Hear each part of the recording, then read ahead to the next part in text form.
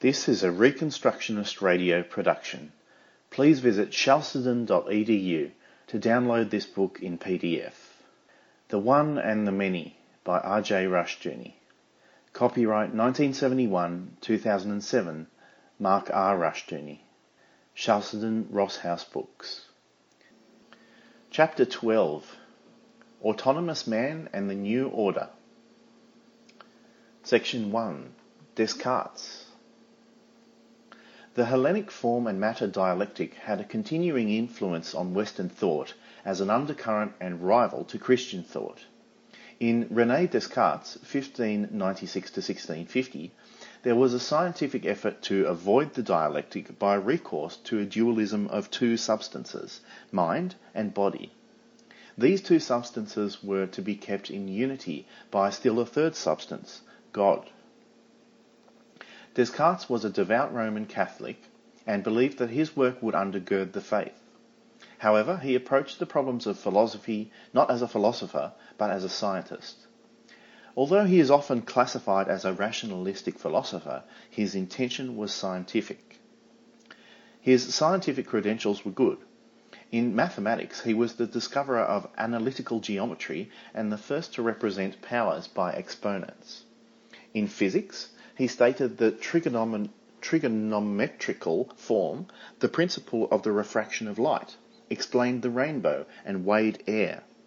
Truth, for Descartes, meant empirical science. How, then, could an empirical scientist be the fountainhead of modern philosophical rationalism? Cushman's comment on Descartes gives us the clue.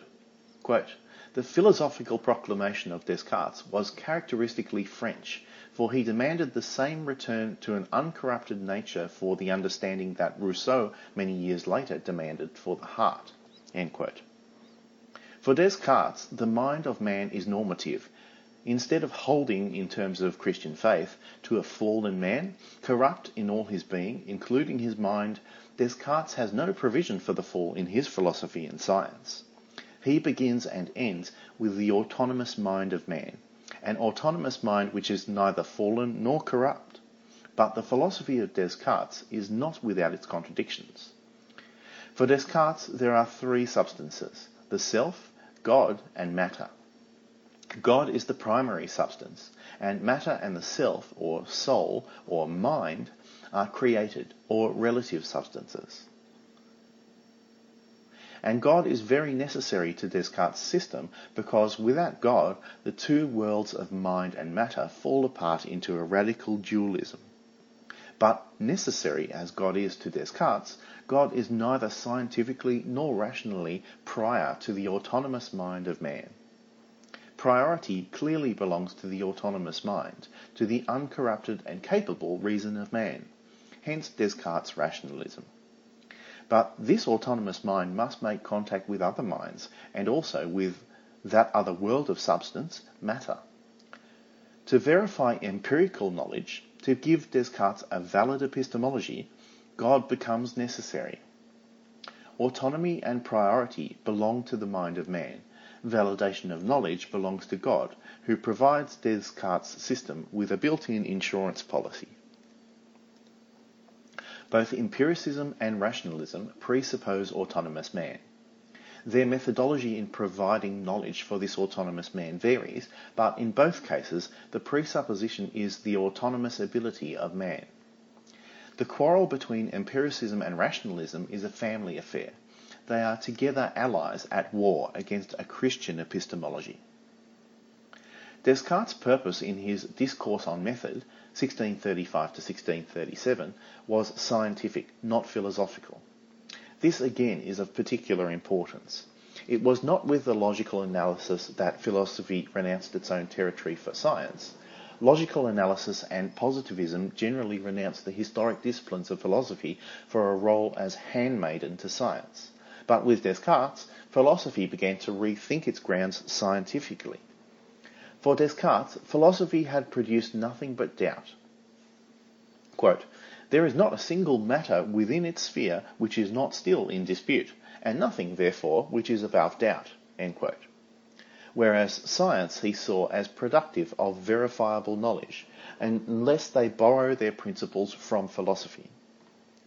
In order to attain a valid scientific knowledge, Descartes swore as the valid method a studied rootlessness, the single designed to strip oneself of all past beliefs. Descartes looked to logic, geometrical analysis, and algebra for guidance and formulated a 4-point method. The first was never to accept anything for true which I did not clearly know to be such, that is to say, carefully to avoid precipitancy and prejudice, and to compromise nothing more in my judgment than what was presented to my mind so clearly and distinctly as to exclude all ground of doubt. The second, to divide each of the difficulties under my examination into as many parts as possible and as might be necessary for its adequate solution. The third, to conduct my thoughts in such order that, by commencing with objects the simplest and easiest to know, I might ascend by little and little, and, as it were, step by step, to the knowledge of the more complex, assigning in thought a certain order even to those objects which in their own nature do not stand in a relation of antecedence and sequence. And the last, in every case, to make enumerations so complete and reviews so general that I might be assured that nothing was omitted." End quote.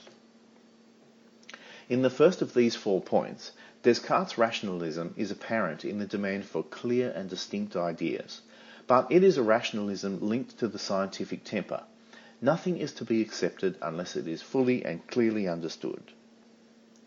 The next 3 points, 296, the one and the many, are directly linked to the new concern for science.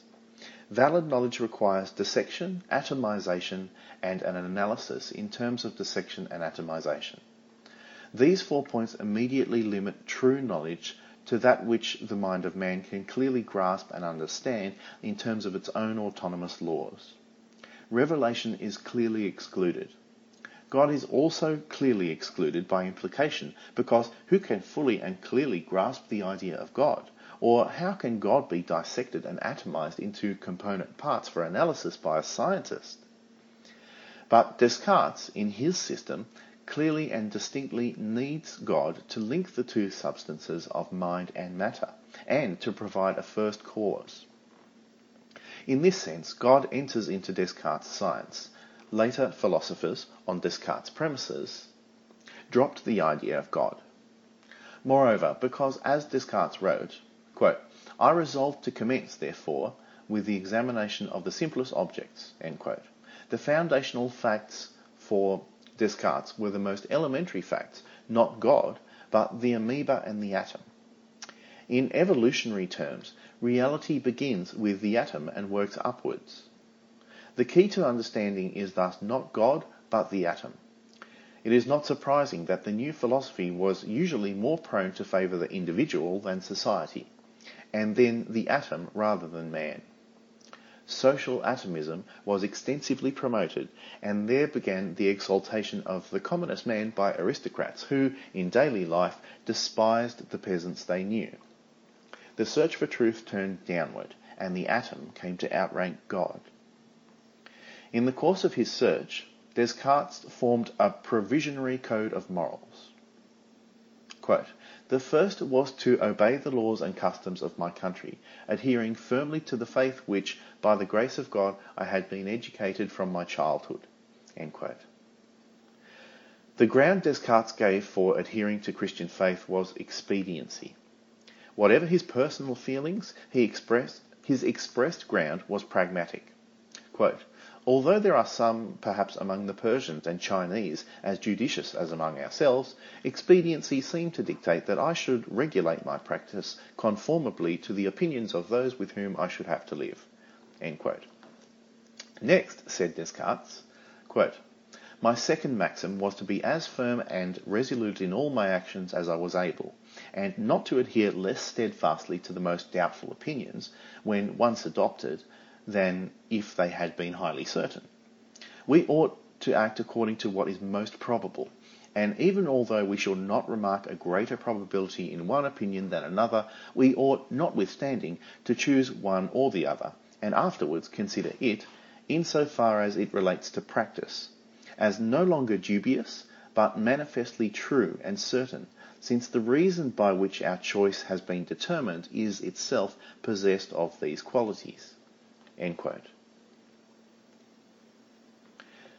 Then, my third maxim was to endeavour always to conquer myself rather than fortune, and change my desires rather than the order of the world.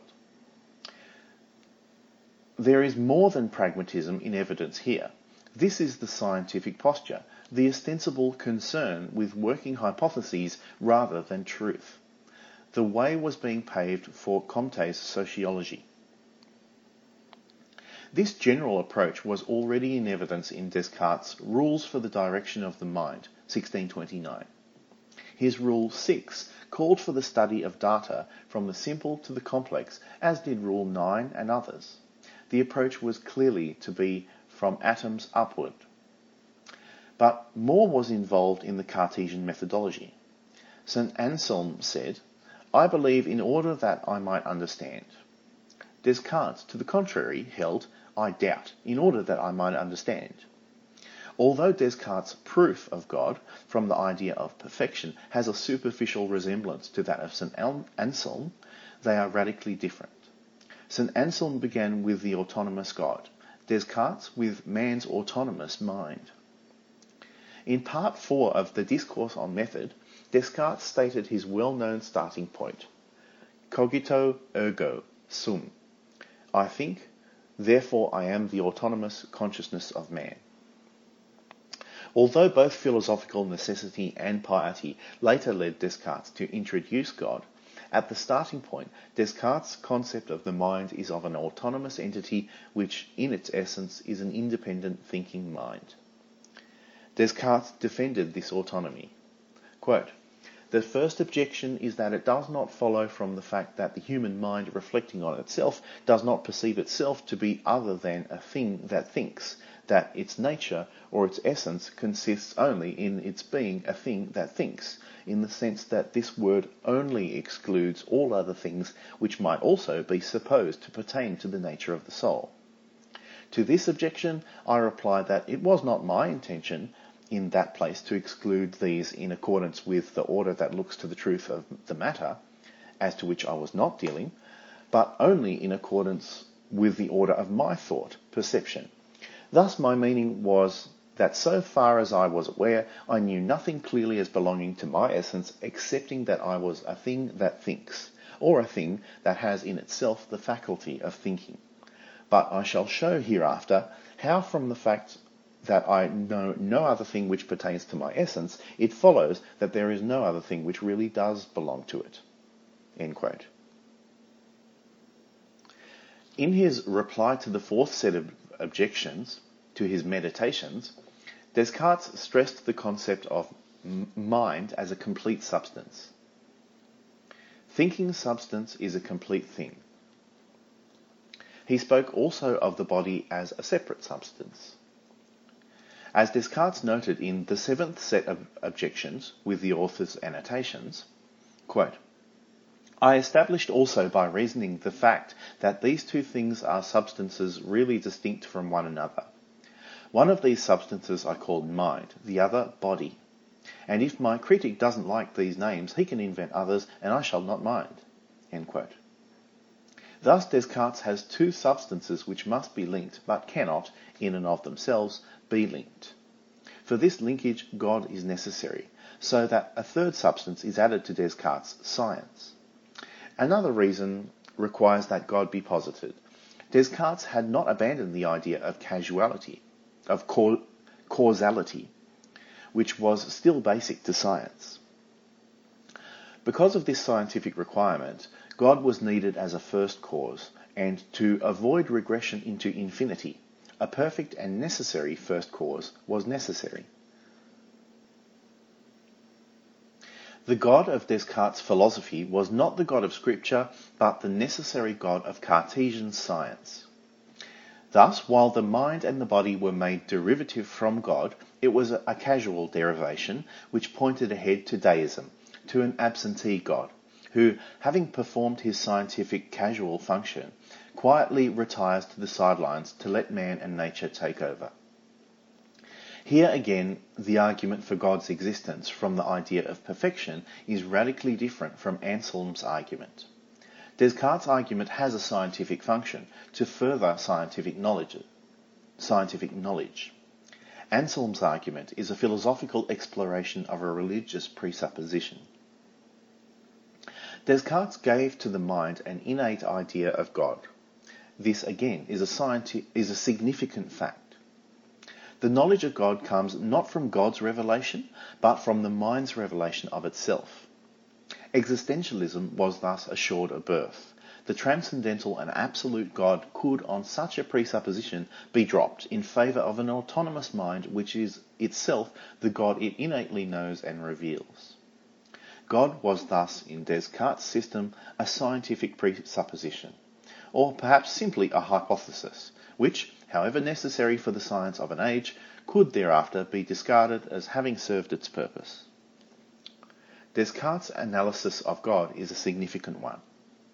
Quote, "For in order to know the nature of God, whose existence has been established by the preceding reasonings, as far as my own nature permitted, I had only to consider in reference to all the properties of which I found in my mind some idea whether their possession was a mark of perfection, and I was assured that no one which indicated any imperfection was in him, and that none of the rest was a wanting.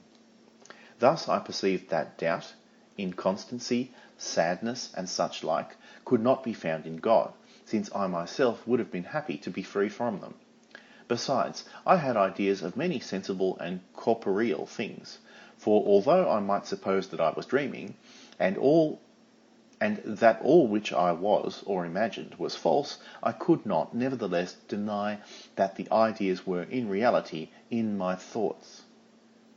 But because I had already very clearly recognized in myself that the intelligent nature is distinct from the corporeal, and as I observed that all composition is an evidence of dependency, and that a state of dependency is manifestly a state of imperfection, I therefore determined that it could not be a perfection in God to be compounded of two natures, and that consequently he was not so compounded, but that if there were any bodies in the world, or even any intelligences, or other natures that were not wholly perfect, their existence depended on his power in such a way that they could not subsist without him for a single moment." End quote. There are a number of important assumptions and implications in this statement. First, for Descartes, God is one, of a single nature or substance. God is not a composition of mind and body, for all composition is an evidence of dependency. Since the intelligent nature is distinct from the corporeal, God has no body and is not matter. The implication thus is that, second, God is mind, a higher, uncreated mind than man, but still mind. For Descartes, there are three substances, mind, body, and God, and of these two, mind and God have something in common, intelligence. But third, as Cushman noted, with respect to the implications of consciousness for Descartes, quote, "For Descartes, reality lies within the self, and the next question before him is how to get out of the self." End quote. Even more, quote, "The existence of God is an implication of human consciousness." End quote. From this, it is not too great a step to calling God an aspect of human consciousness, to moving from an absolute God to an absolute man. Ultimately, the given of a philosophy, the presupposition of a viewpoint, is the total worldview of that philosophy. A philosophy beginning with the ontological trinity is a philosophy which is by presupposition inclusive of all that the triune God is and does. Similarly, a philosophy whose given or presupposition is the autonomous mind of man finds itself either with no God and world but only the mind of man, or else with a God and world which are merely aspects of the mind of man. The given is the total world of any philosophy and its comprehending order. Modern philosophy, having begun with Descartes' autonomous consciousness, has been driven to reducing reality to that autonomous consciousness. Fourth, the influence of Descartes was very great, and it made possible the strong reintroduction of pagan evolutionary concepts into Western culture.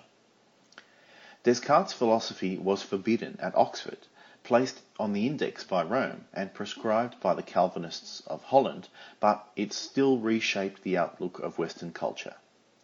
As Cushman noted, quote, "It spread over Europe in a somewhat similar way to the Darwinian evolution theory in modern times. Its success was immense. Many standard men rallied to its support, and everything before Descartes was considered to be antiquated." End quote. Descartes looked to the simple for the key, not to the complex, to the primitive, not the developed. The key to origins thus came to be sought downward, not upward, in the atom, not in God. The acceptance of Cartesian premises made necessary finally the acceptance of social and biological evolution. Truth lay in dissection downward to the simplest component. Fifth, this all had great repercussions on the problem of the one and the many. Instead of a transcendental one and many, a purely immanent one and many was again enthroned. Moreover, because Descartes emphasized the autonomous consciousness of man and his scientific and social atom and as his given, the necessary emphasis of social philosophy came to be individualistic and atomistic. Man in society was seen as a prisoner in chains. Kings, powers, and authorities had to be overthrown, as well as God and priestcraft, because Cartesianism had atomized the world. The immanent many, man, became the new ultimate of creation, and any form of unity of the one came to be seen as tyranny. But when the Cartesian autonomy of the many, of autonomous men, began to run into serious problems, the alternative now was simply an immanent one, a collection of autonomous men into an omnipotent state. Men and society have been reshaped by Descartes' philosophy. Section 2. John Locke. John Locke, 1632 to 1704, in An Essay Concerning Human Understanding, laid down the basic principles of the Enlightenment which dominated philosophy through Kant's Critique of Pure Reason, which in turn has dominated philosophy ever since. Locke indeed has been called the father of the Enlightenment, and the fact of his personal piety cannot alter the implications of his philosophical premises. Cushman's comment is to the point. Quote, "The essay differs from any previous modern philosophical writing. Man, and not the universe, is the subject. For the first time we find an examination of the laws of mind, and not the laws of the universe." End quote. Man was now the centre of things, but Locke's free man emerged as a greatly reduced man. What appeared at first to men as a new Bible and a new hope for man soon came to be a startling problem, as man and man's knowledge began to show signs of following God into the limbo of oblivion created by the Enlightenment. To return to Locke, the mind of man, rather than the mind of God, was now the key to the universe. A few years earlier in England, the Westminster Confession had begun with the Scriptures, God's Word, and the eternal decree, God's plan, as the key to all things. The Confession had been approved in 1647 by the General Assembly of the Church of Scotland and ratified by Act of Parliament in 1649. By 1690, a new document, Locke's Essay, had come into existence as a kind of new confession and a standard for Enlightenment man. In Book 1, Chapter 1 of An Essay Concerning Human Understanding, titled "Neither Principles Nor Ideas Are Innate," Locke denied that either the first principles of knowledge and science are innate or any other speculative maxims. The same is true of religious principles and moral rules. They are acquired, not innate, ideas.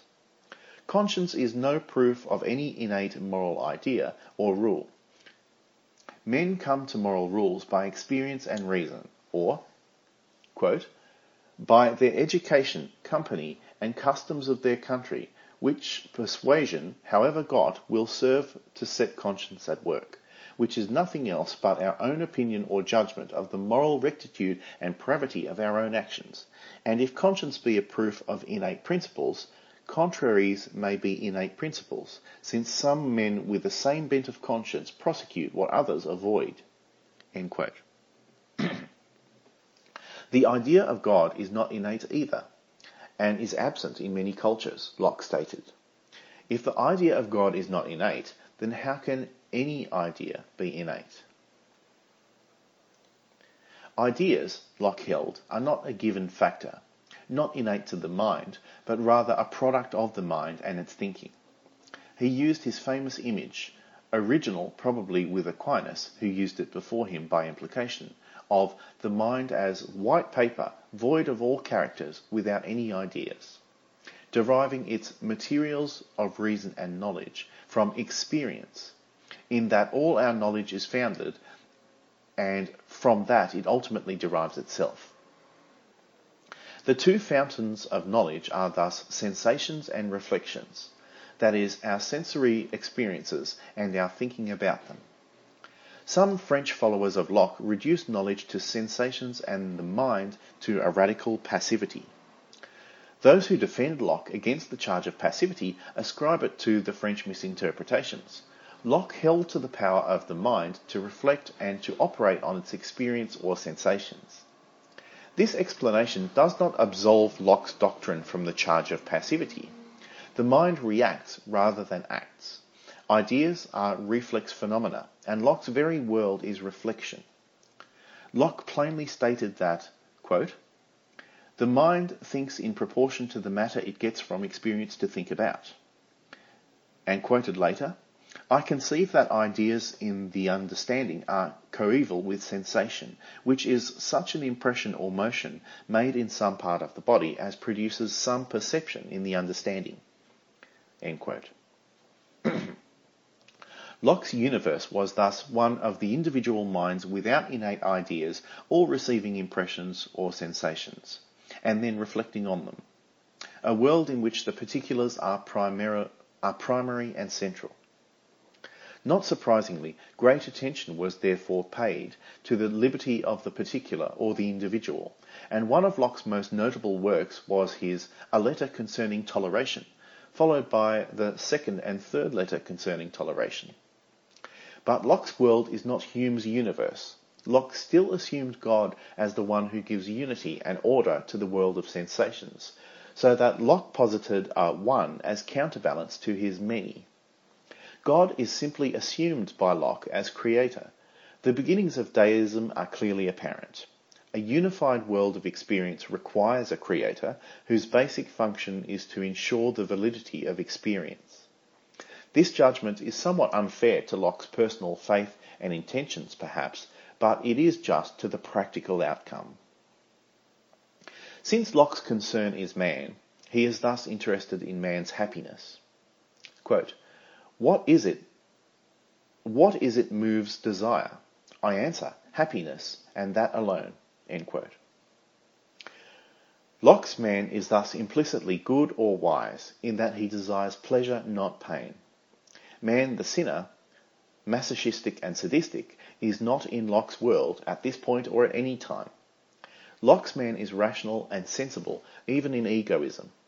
The egoism of men, the particulars, thus produces the welfare of the whole, or the one, society. The foundations of laissez-faire were thus established. Quote, "The necessity of pursuing true happiness is the foundation of liberty. As, therefore, the highest perfection of intellectual nature lies in a careful and constant pursuit of true and solid happiness, so the care of ourselves that we mistake not imaginary for real happiness is the necessary foundation of our liberty." End quote. Thus we have a correlation between the true happiness and the true liberty of man in terms of the egoism of man. In his own way, Locke was affirming the same doctrine as Leibniz, despite their real differences. Pre-established harmony. Leibniz objected to a hint of dualism in Locke, but they were together in assuming pre-established harmony. Briefly to summarise Locke's thinking in relation to the problem of the one and the many. First, for Locke, the particulars, the many, are prior, and these particulars are men. Second, in spite of their priority, these particulars are passive in their reaction to the natural world and the sensations derived from it. Book 4 of the essay Of Knowledge and Probability makes this quite clear. The mind, Locke said, is like a dark room, and sensory experiences are like windows letting light into that dark room from the natural world. Third, Locke posited a unified world of nature, created by God as formally required by his philosophy to make experience, and hence the ideas produced by experience, valid. The one was thus a formal but necessary addition to his system. Fourth, Locke's priority of the many made for a philosophy of individualism, or modern liberalism. But fifth, because his individual is a passive, determining agency, creating experience was necessary, and this the state, the enlightened despots of the age of reason, provided. The state became the immanent one, and liberalism moved from individualism by revolting against old authorities to statism by requiring a new one, the immanent unity of the state. Section 3. Berkeley. George Berkeley, 1685 to 1753, built on the foundation of Locke's empiricism. Although an empirical idealist rather than a materialist, he was still an empiricist. For him, as for Locke, all knowledge was derived from sense perception, and he accepted Locke's empirical psychology. Berkeley, in An Essay Toward a New Theory of Vision, 1709, took Locke's premises far out of the common road, as he observed, in his dedication to Sir John Percival. In this amazing document, written when Berkeley was only 24, Berkeley taught that all we see is our sensations. Quote, "For all visible things are equally in the mind and take up no part of the external space." End quote. From this premise, Berkeley went on in 1710 to write his A Treatise Concerning the Principles of Human Knowledge, wherein the chief causes of error and difficulty in the sciences with the grounds of scepticism, atheism, and irreligion are inquired into. The full title is important in that it reveals Bishop Berkeley's religious concern. He became a bishop of Cloyne in Ireland in 1734, and he was a hard-working prelate. His purpose in this latter work is to teach that all that exists is knowledge. In Locke's system, God was the insurance agent who certified and guaranteed knowledge, but the real source of knowledge was the natural world. Berkeley saw the implications of this. Nature was preempting God's position, and he eliminated nature to retain God as the source of knowledge. Moreover, he recognized what Hume was later to develop, that a radical destruction of the possibility of knowledge was latent in Locke's empiricism. He wrote, quote, "It is a hard thing to suppose that right deductions from true principles should ever end in consequences which cannot be maintained or made consistent. We should believe that God has dealt more bountifully with the sons of men than to give them a strong desire for that knowledge which he had placed quite out of their reach." End quote. The difficulties, he felt, are entirely owing to ourselves, that we have first raised a dust and then complain we cannot see. The creative mind of Locke, however passive, was ultimately man's only world, Berkeley recognised. The natural world was possibly no more than one of the mind's ideas or abstractions. In such a case, all that remains is Lockean man, the mind of man and his knowledge. It was important, therefore, to Berkeley to retain that knowledge, for his starting point was Lockean man, but to ascribe the source of that knowledge to God. Berkeley, amidst the Enlightenment confidence, saw its Achilles heel. Quote, "The ideas imprinted on the senses by the author of nature are called real things, and those excited in the imagination being less regular, vivid, and constant, are more properly termed ideas or images of things, which they copy and represent. But then our sensations, be they never so vivid and distinct, are nevertheless ideas. That is, they exist in the mind or are perceived by it as truly the ideas of its own framing.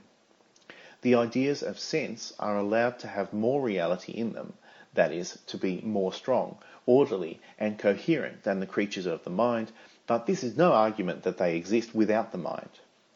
They are also less dependent on the spirit, or thinking substance which perceives them, in that they are excited by the will of another and more powerful spirit, yet still they are ideas, and certainly no idea, whether faint or strong, can exist otherwise than in a mind perceiving it." End quote. Berkeley denied not the reality of knowledge, but the reality of matter as his solution. Quote, "The only thing whose existence we deny is that which philosophers call matter or corporeal substance." End quote. The sun, moon, and stars still remained real for Berkeley, but not material, nor did he see the old materialistic conception of the world as necessary to science. Berkeley did not deny the reality of material objects, but he did deny that matter as substance existed behind or in those material objects. Material objects existed apart from the mind of man in the mind of God. Locke's position was that a dualism existed of spiritual substance, the mind or soul of man, which is passive, and material substance, which is active. These two substances are linked by ideas in the mind, and their link is made possible and its veracity assured by positing God as their creator. Locke's position was thus clearly dualism, a new variation on a Greek theme. Berkeley recognized the danger in Locke's system while accepting it. He retained the spiritual substance, dropped material substance, and retained God as the linking power between ideas and reality, reality now being the mind of God.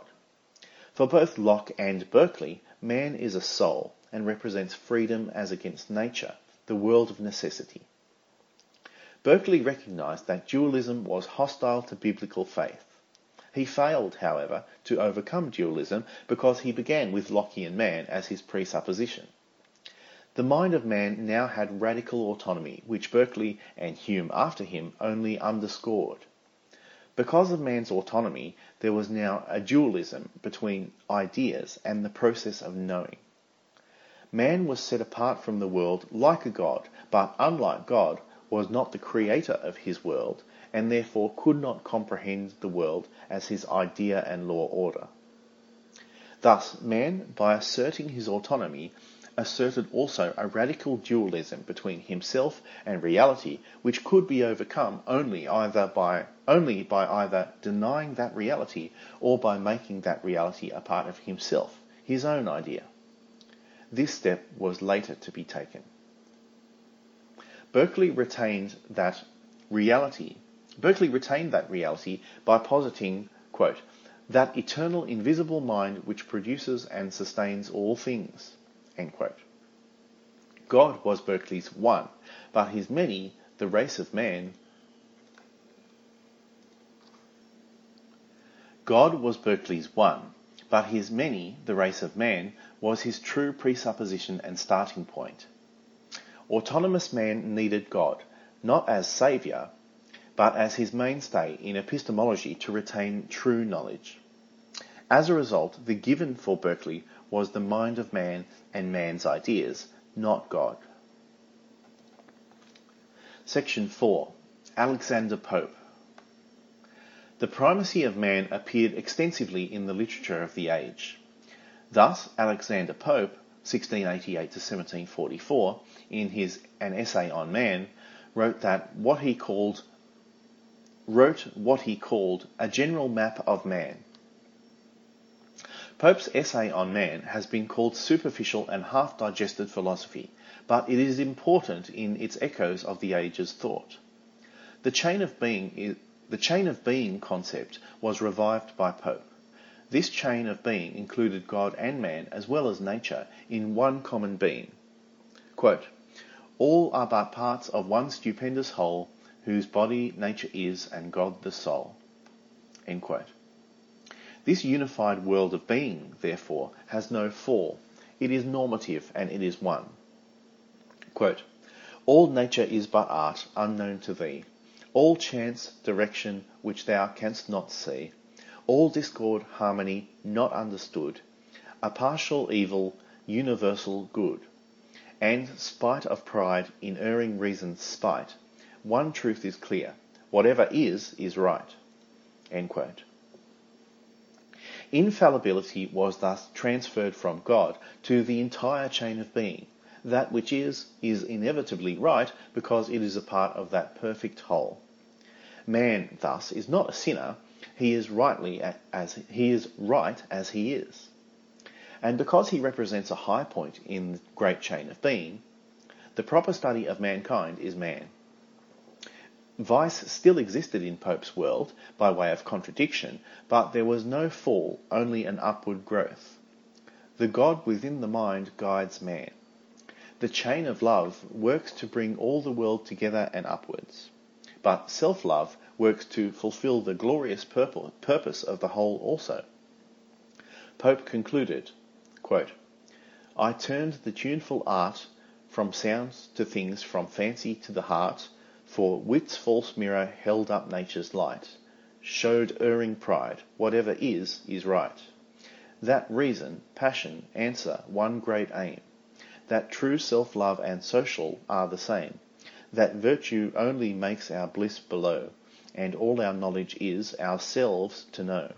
End quote. Pope's philosophical self-satisfaction and superficial optimism characterized much of the Enlightenment. With God simply an insurance agent, man was free to go his own way in a world where nothing can go wrong because whatever is right. Section 5. La Métrie. But not everyone could rest in this self-satisfaction. Julien Offray de la Métrie, 1709 to 1751, took the new philosophy and subjected it to an operation similar to that performed by Berkeley, except that La Métrie dropped spiritual substance. He held to a great chain of being, entirely material or mechanistic, evolving upwards. Man is a machine, and no other substance than matter exists. By this means, La Métrie, far less profound or able, still did not succeed in avoiding Berkeley's problem. The dualism between ideas and the knowing process remained. La Métrie chose to ignore God and to drop any spiritual substance. By this means, he solved his own desire to abolish a segment of reality, but he offered no solution to the problem of knowledge. Section 6. Hume. David Hume, 1711 to 1776, carried the Enlightenment philosophy towards its logical conclusion in An Inquiry Concerning Human Understanding, 1748, a reworking of his earlier and fuller Treatise on Human Nature, written between 1734 and 1737 and published in 1739 to 1740. Hume did not deny material substance. He simply acted on the basic premise of the Enlightenment, that the autonomous mind of man deals with ideas and not reality, and held philosophy strictly to that fact. As a strict empiricist, Hume wiped out every factor incompatible with strict empiricism. Ideas are copies of impressions. There are no innate ideas, no direct knowledge of any material substance, nor of spiritual substance. There are simply impressions and their fainter copy, the ideas. Quote, all ideas, especially abstract ones, are naturally faint and obscure. The mind has but a slender hold of them.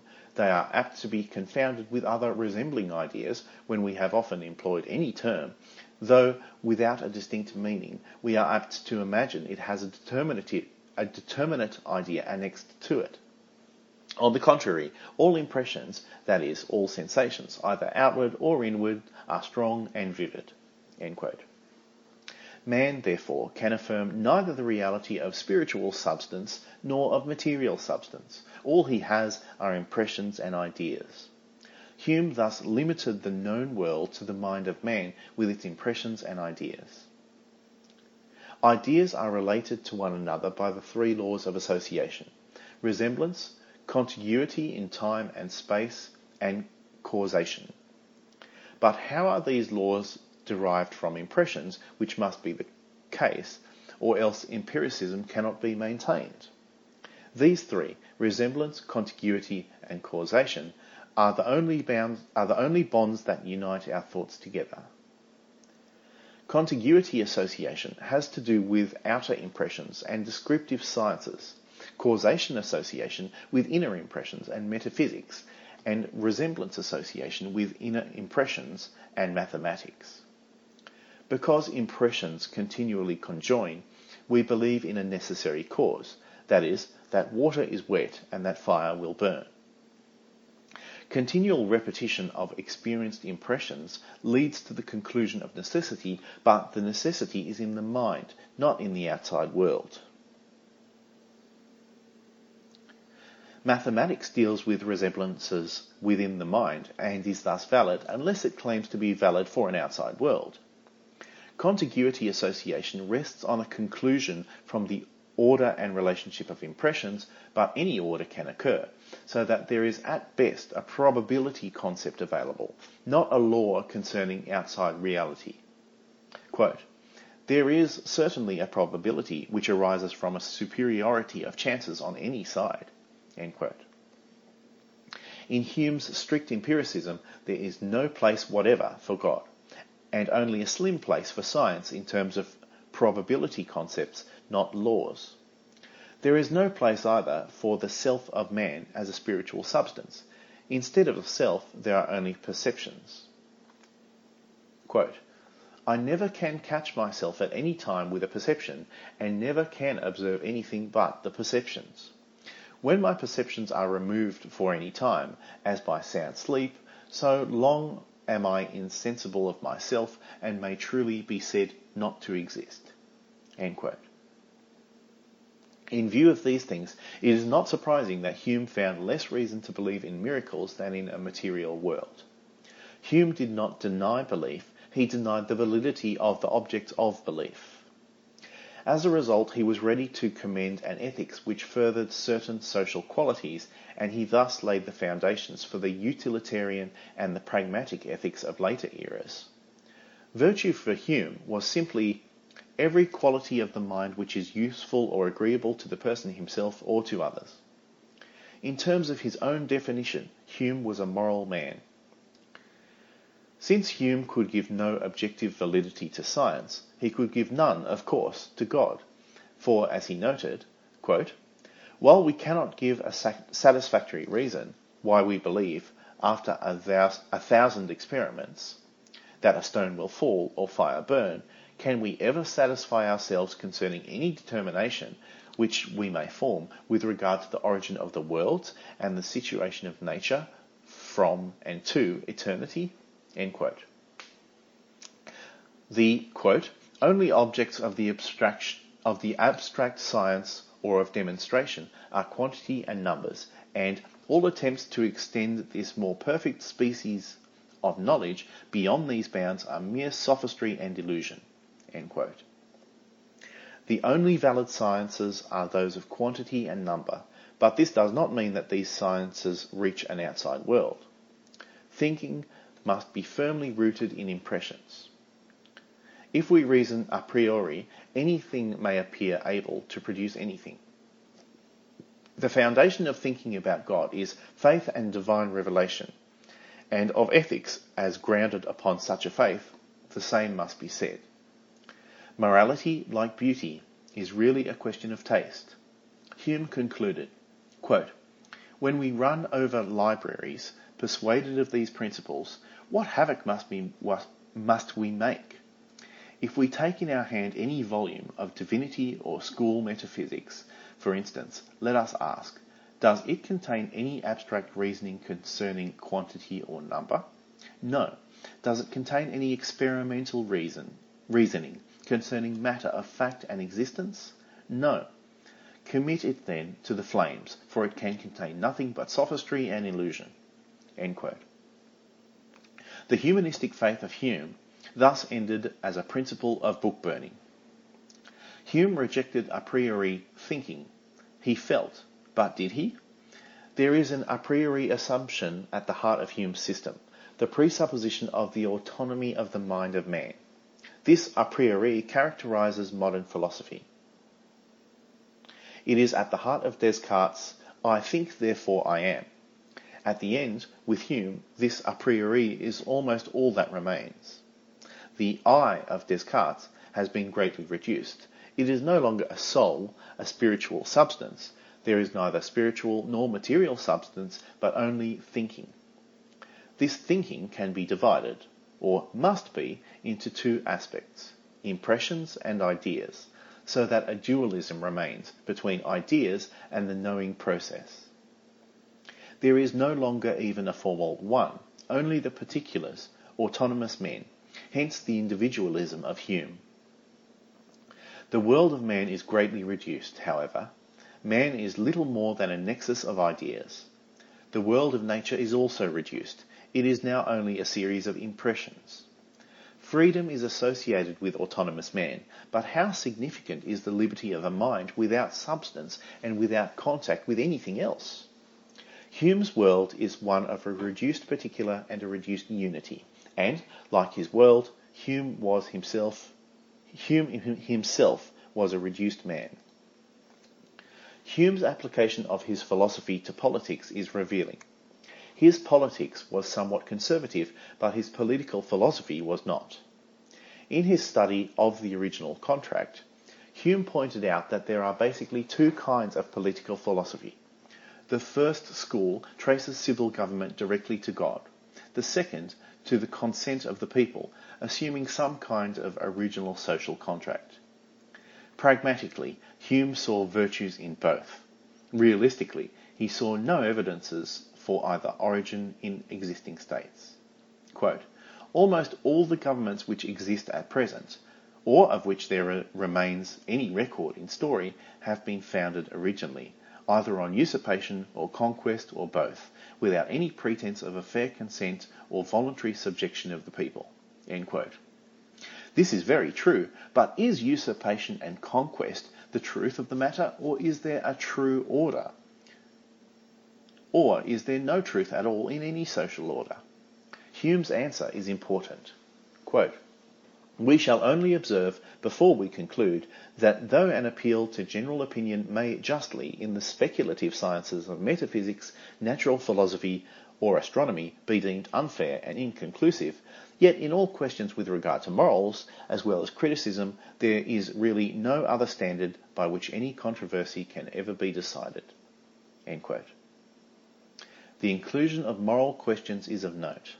The truth of politics and morality is thus derived from general opinion.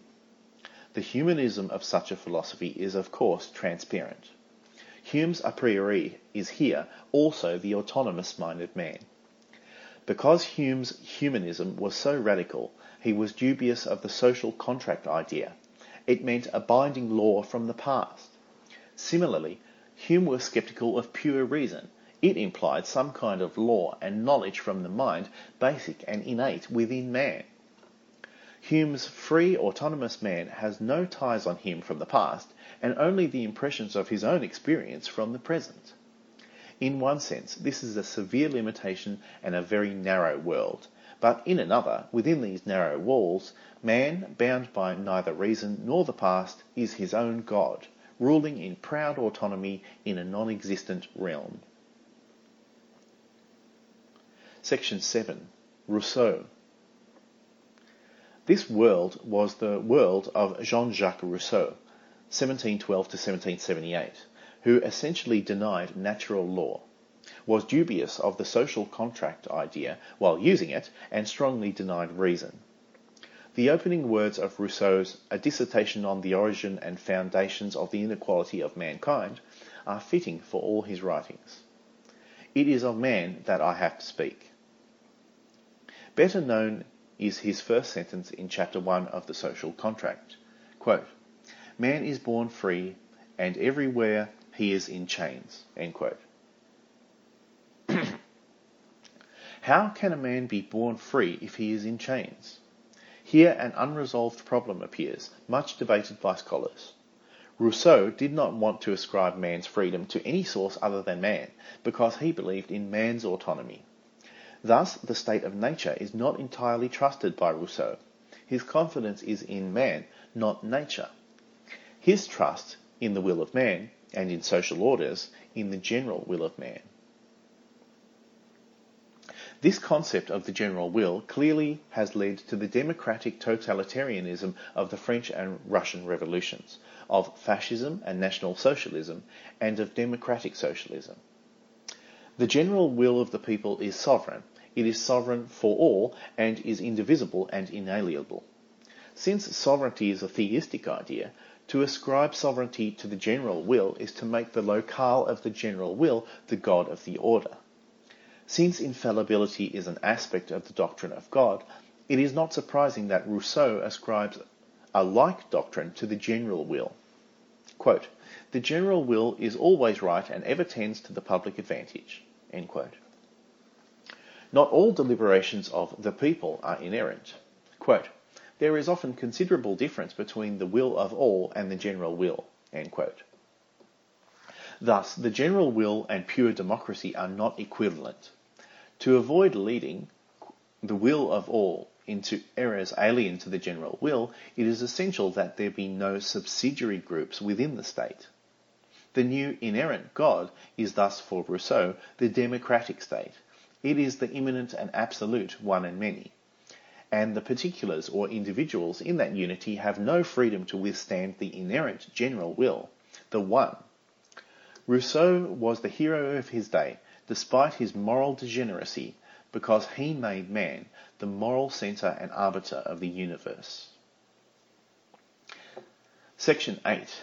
Immanuel Kant.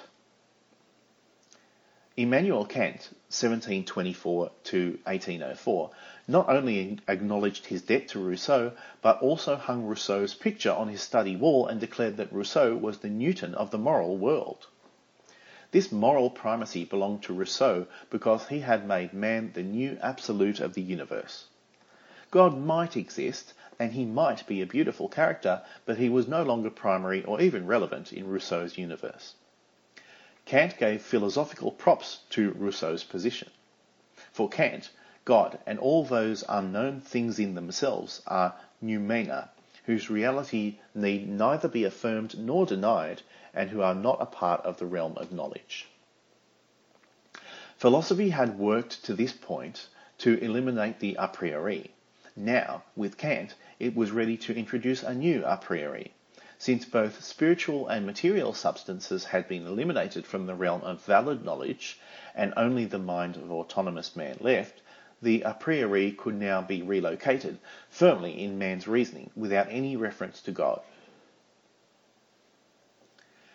Man could now have knowledge, but he did not need God for this new kind of Kantian knowledge.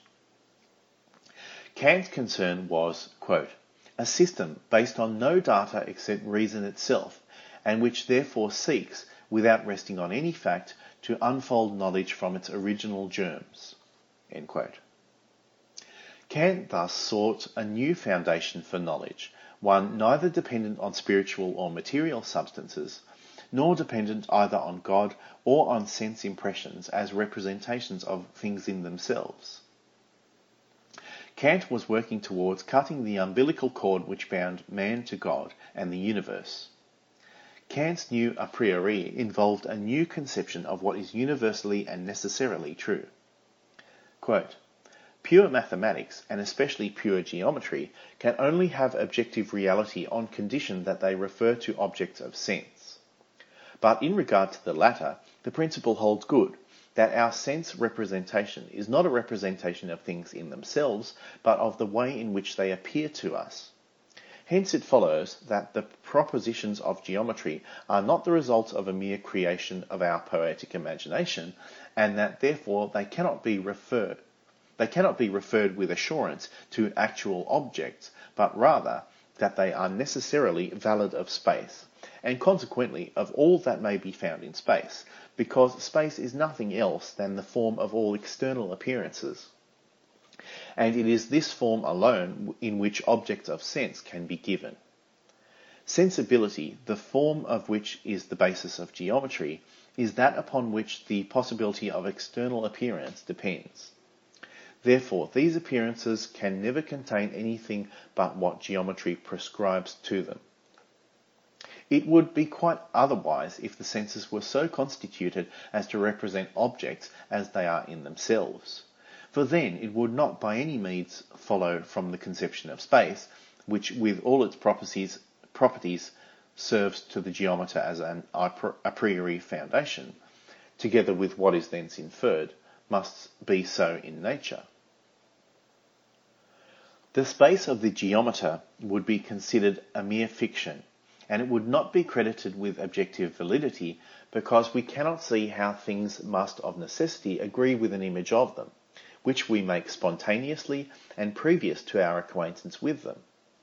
But if this image, or rather formal intuition, is the essential property of our sensibility, by means of which alone objects are given to us, and if this sensibility represents not things in themselves, but their appearances, we shall easily comprehend, and at the same time indisputably prove, that all external objects of our world of sense must necessarily coincide in the most rigorous way with the propositions of geometry, because sensibility, by means of its forms of external intuition, viz. By space, the same with which the geometer is occupied, makes those objects at all possible as mere appearances." End quote. This remarkable passage, like every work of Kant's on knowledge, makes it clear that it was not Kant's concern to save knowledge. Rather, Kant followed after Hume in seeking the destruction of historic rationalism and empiricism, because they were still linked to God and to things in themselves. In their place, Kant sought to introduce a new kind of knowledge, together with a new kind of rationalism, as well as a new kind of empiricism. Space and time were for Kant mental realities rather than either illusions or objective realities. Quote, "My doctrine of the idea of space and of time, therefore, far from reducing the whole sensible world to mere illusion, is the only means of securing the application of one of the most important cognitions, that which mathematics propounds a priori, to actual objects, and of preventing its being regarded as mere illusion." End quote. Kant thus espoused a transcendental or critical idealism. Quote, "My idealism concerns not the existence of things, the doubting of which, however, constitutes idealism in the ordinary sense, since it never came into my head to doubt it, but it concerns the sensuous representation of things, to which space and time especially belong." And quoted later, end quote. "It never came into my head to doubt the existence of things," Kant said.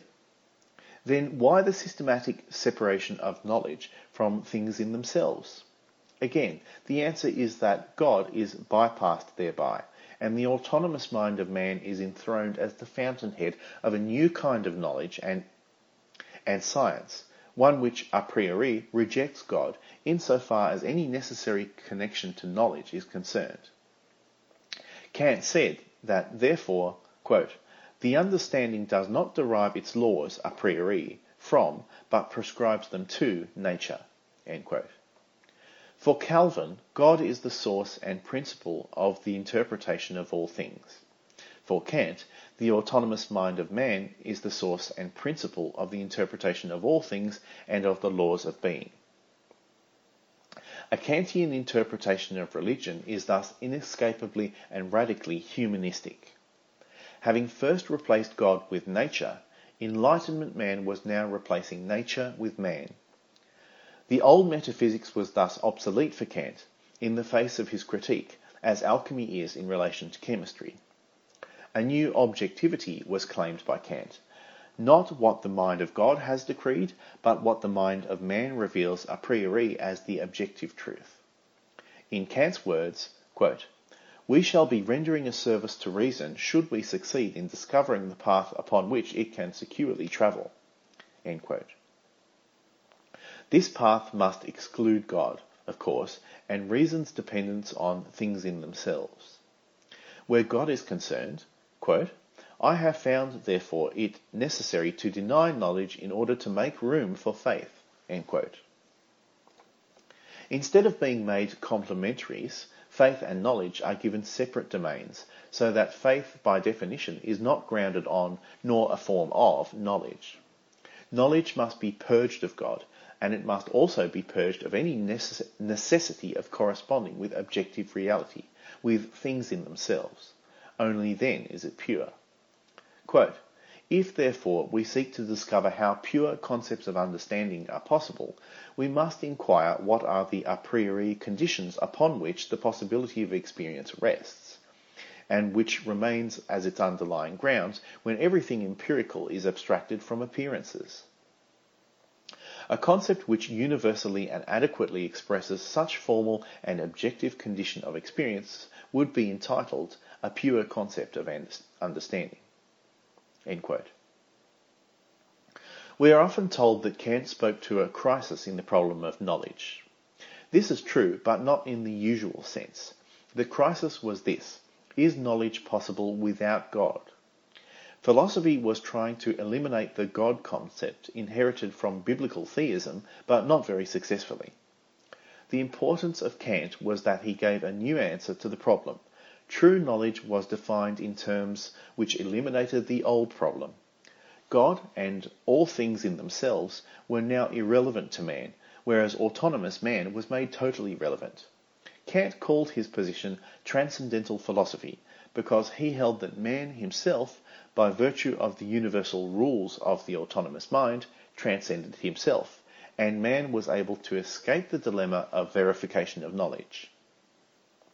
Its advantage, quote, "is due to the fact that it deals with concepts which have to relate to objects a priori, and the objective validity of which cannot therefore be demonstrated a posteriori, since that would mean the complete ignoring of their particular dignity." End quote. Kant thus turned philosophy upside down. Having freed the mind of God, Kant logically worked to free man's morality from God also. This meant affirming the autonomy of the will by means of the concept of freedom. Freedom was presupposed, and the word is Kant's, a property of the will. The fundamental act of faith no longer has reference to God, but rather refers to man. As a result, the moral ought, the moral law, is now derived from man, not from God. The nature of moral issues was thus revolutionized by Kant. The generations which followed Kant may have been ignorant of his philosophy or even his name, but increasingly they reflected Kant's revolution.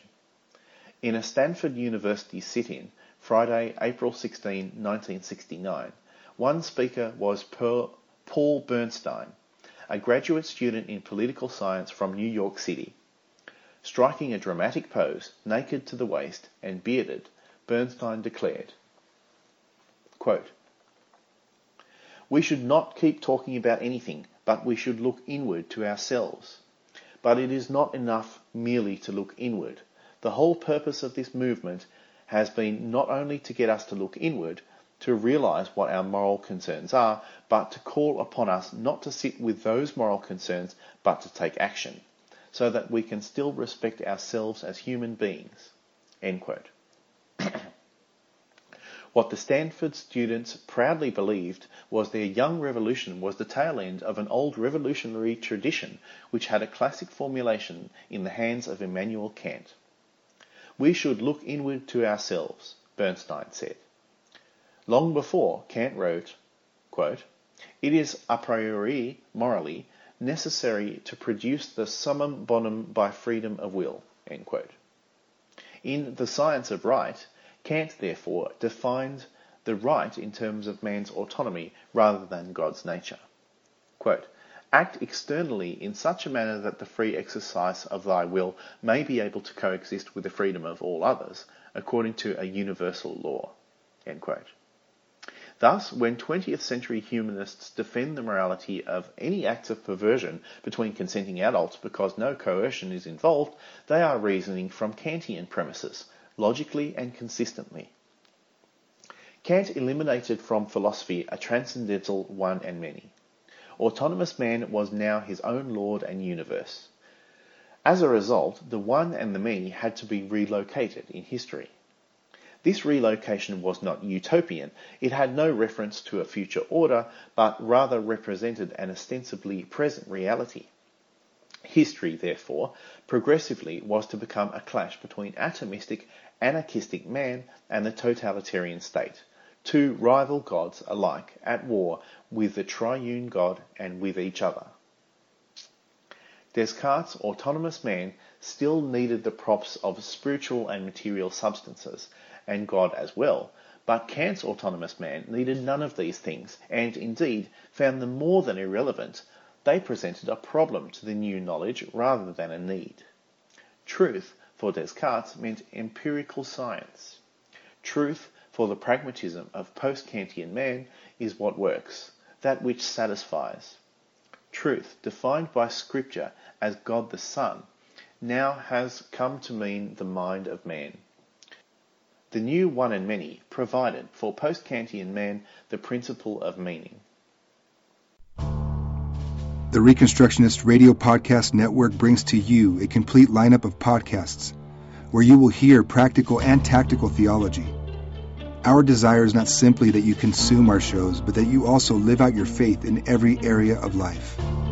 We can talk all day long about these things, but if we fail to put them into practice, then we fail as ambassadors of Jesus Christ our King.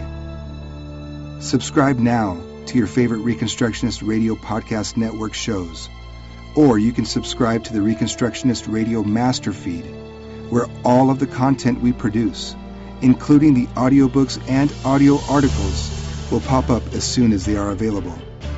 And don't forget to visit reconstructionistradio.com to volunteer as a narrator or to partner with this ministry financially. May the Holy Spirit stir you into action for Christ and His kingdom.